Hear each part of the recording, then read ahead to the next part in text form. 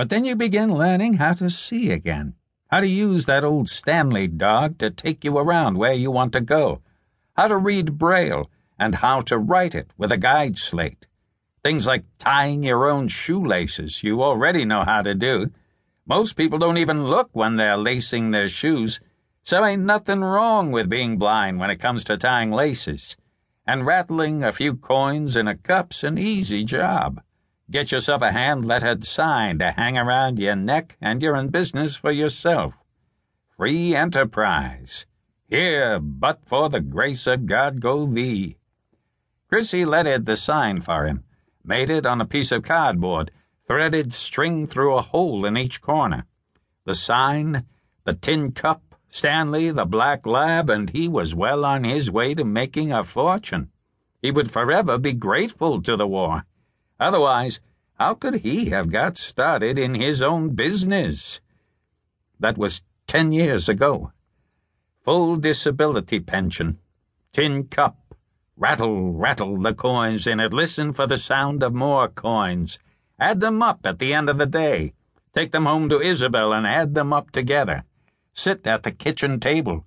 Spread the coins on the oilcloth cover, her hands and his hands feeling the coins, separating them, feeling. He'd met Isabel in a bar on the Stem 6 years ago. He was a pretty good beggar by then, shuffling along behind old Stanley, listening to the hum of the city around him, picking out sounds in the air, entertaining himself with the sounds as he moved slowly along the sidewalk, jingling the coins in the cup, sign around his neck, a new one, lettered by a man who ran a shop on South 12th, right hand holding onto Stanley's harness. He'd had a good day. He stopped in the bar for a drink. This must have been about 4 in the afternoon. Woman sitting next to him, the scent of perfume and whiskey. Jukebox going at the back of the bar. "What'll it be, Jimmy?" the bartender asked. "Bourbon and water?" "Right." "My daddy used to drink bourbon and water," the woman said. White woman, by her voice. Southerner. "That right?" "Yes. Bourbon and branch water's a big thing down home. I'm from Tennessee." "Yeah," he said. "Here you go, Jimmy." The sound of the glass being placed on the bar top. His hand moved forward exploringly, found the glass. "Cheers," he said, and drank. "Cheers," the woman said. "My name's Isabel Cartwright." "I'm Jimmy Harris." "Nice to know you." "Are you white?" he asked. "Don't you know?" "I'm blind," he said. She laughed softly. "So am I," she said.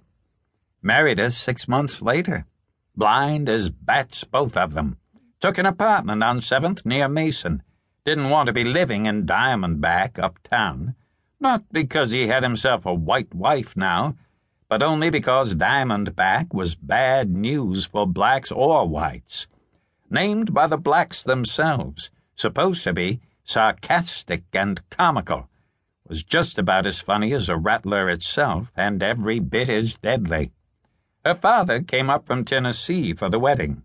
They'd been living together 6 months by then. Wouldn't have mattered if the old man yelled and hollered. They'd have told him to go back home and drown in his bourbon and branch water. Nice old man, though. Said he knew his daughter would be well looked after. Marrying a man who couldn't see his own hand in front of his own black face, but sure, he'd look after her. Well, he had. They danced together sometimes. Put on the radio, danced to it. He used to be some dancer before the war.